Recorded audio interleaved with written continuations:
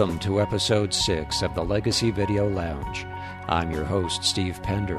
I'm a personal historian and video biographer and president of Family Legacy Video Incorporated in Tucson, Arizona. You can visit Family Legacy Video on the web at familylegacyvideo.com. In this segment, we're going to hear about the benefits of legacy videos from an actual Family Legacy Video client.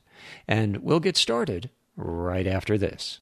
Sunlight rippling off the lake, the plop of our lures hitting the water, my poke jumping as a bass hits my line. Those fishing trips with Dad were special, and now his grandkids will learn about them once it got away, thanks to Family Legacy Video.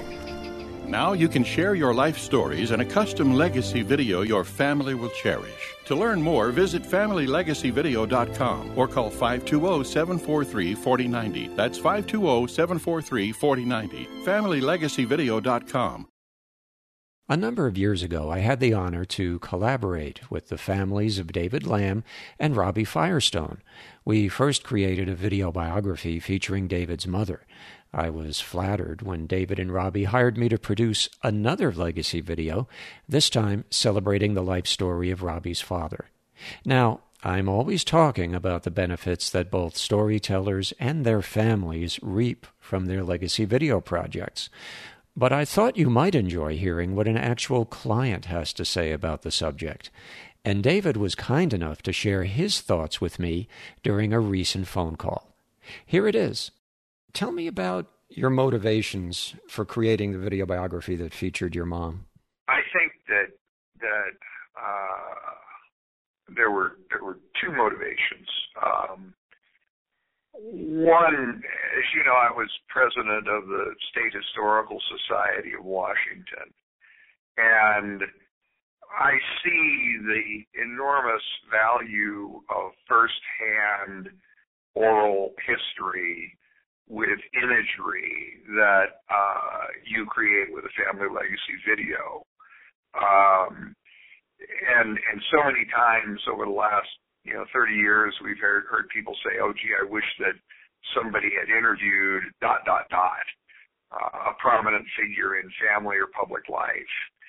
And it didn't happen. So making that happen for my family with my mother, who was an early female executive and an elected official in the state of Washington, and then also with my father-in-law, who was a 35-year Marine and served in Korea and in Vietnam.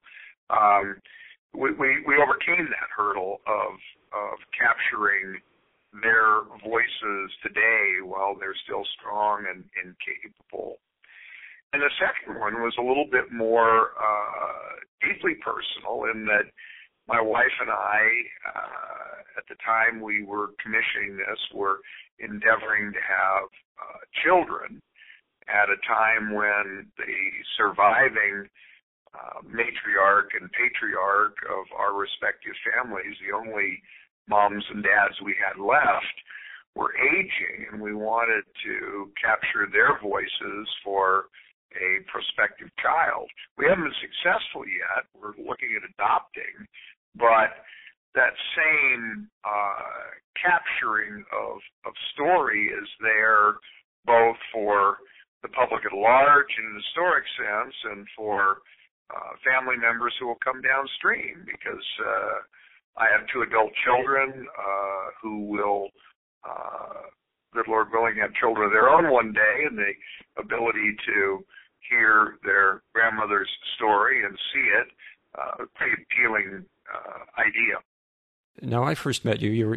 Your wife, Robbie, had found me, I guess, through an online search, and initially, then we worked on a video biography, as we've mentioned, featuring your mom, and then we created one for Robbie and her family, featuring the life story of her father. What were your expectations about the process, if any, before we started, and did your expectations change as we went through it, or were they met or exceeded? Well, Steve, one of the things that we discovered and that motivated us to become repeat customers is you are very, very good at what you do.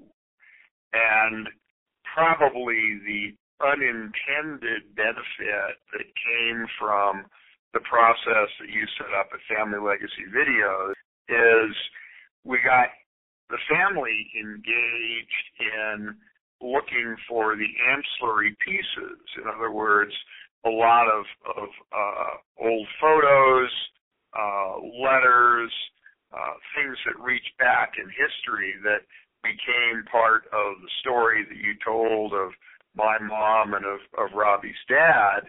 And, you know, for Robbie's dad, he was a Vietnam veteran and didn't like looking in that rearview mirror very much. And doing the Family Legacy Video afforded him a safe place to go back and dig out old photos and reminisce about things that might have otherwise been uncomfortable for him, that Robbie never knew about, that, you know, were tales of his past that he was invited to dig up that otherwise the family might never see.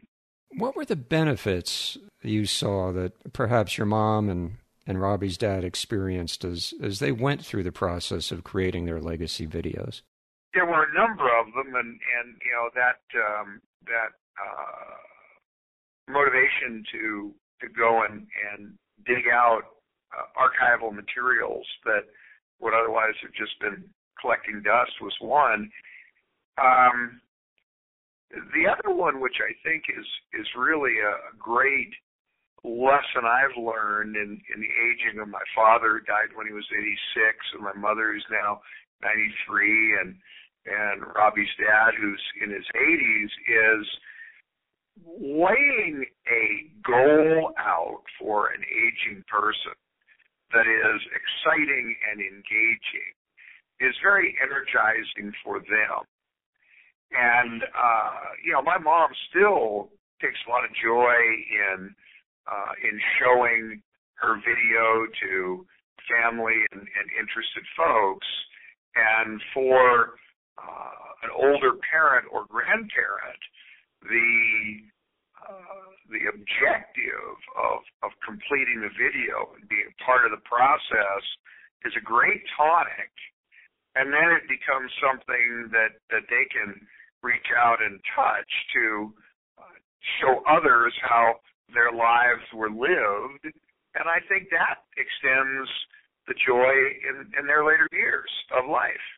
Benefits from the standpoint of the family versus your mom or Robbie's dad. I know we've touched on that a little bit, but anything else that you can add to that? Any other way that you see the project has benefited your family or will benefit your family going forward?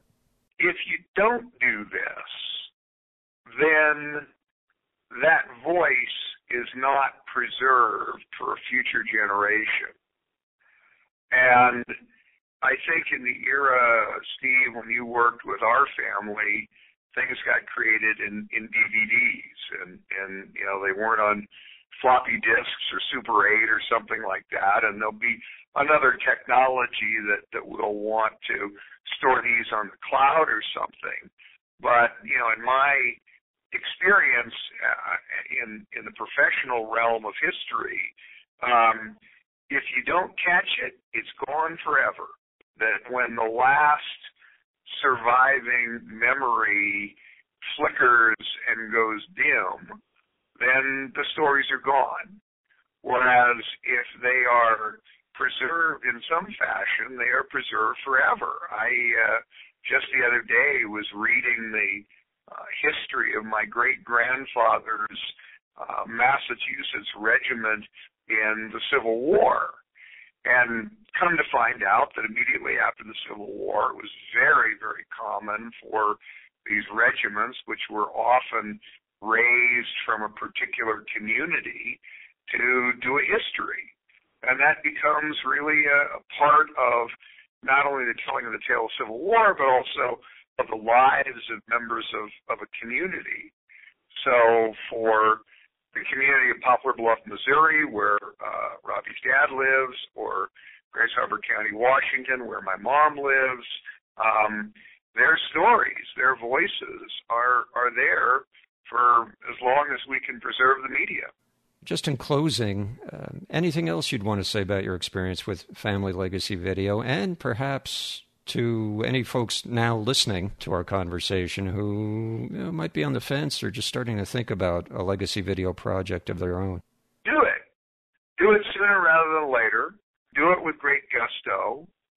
Recognize that it's going to take some work, but it's very satisfying work. I know that my son and daughter got very engaged in working with their grandmother on the imagery and stories, and were in touch with family of hers back in Eastern Canada in a way that they wouldn't have been had we not done this.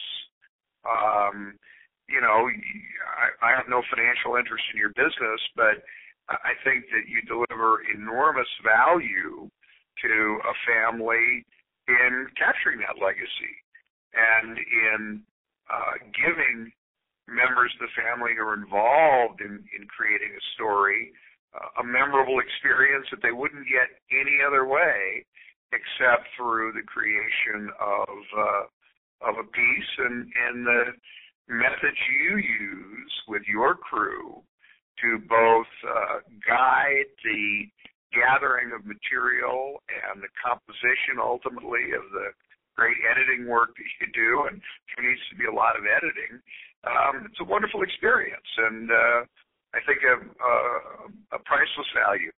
Oh, well, thank you, David. I really appreciate your sharing your thoughts and experiences with me and the listeners here at the Legacy Video Lounge. And personally, it's always gratifying for me to hear how the legacy videos that Family Legacy Video creates for its clients benefits them and their families. I hope that we can continue to promote your good work, because it is good work.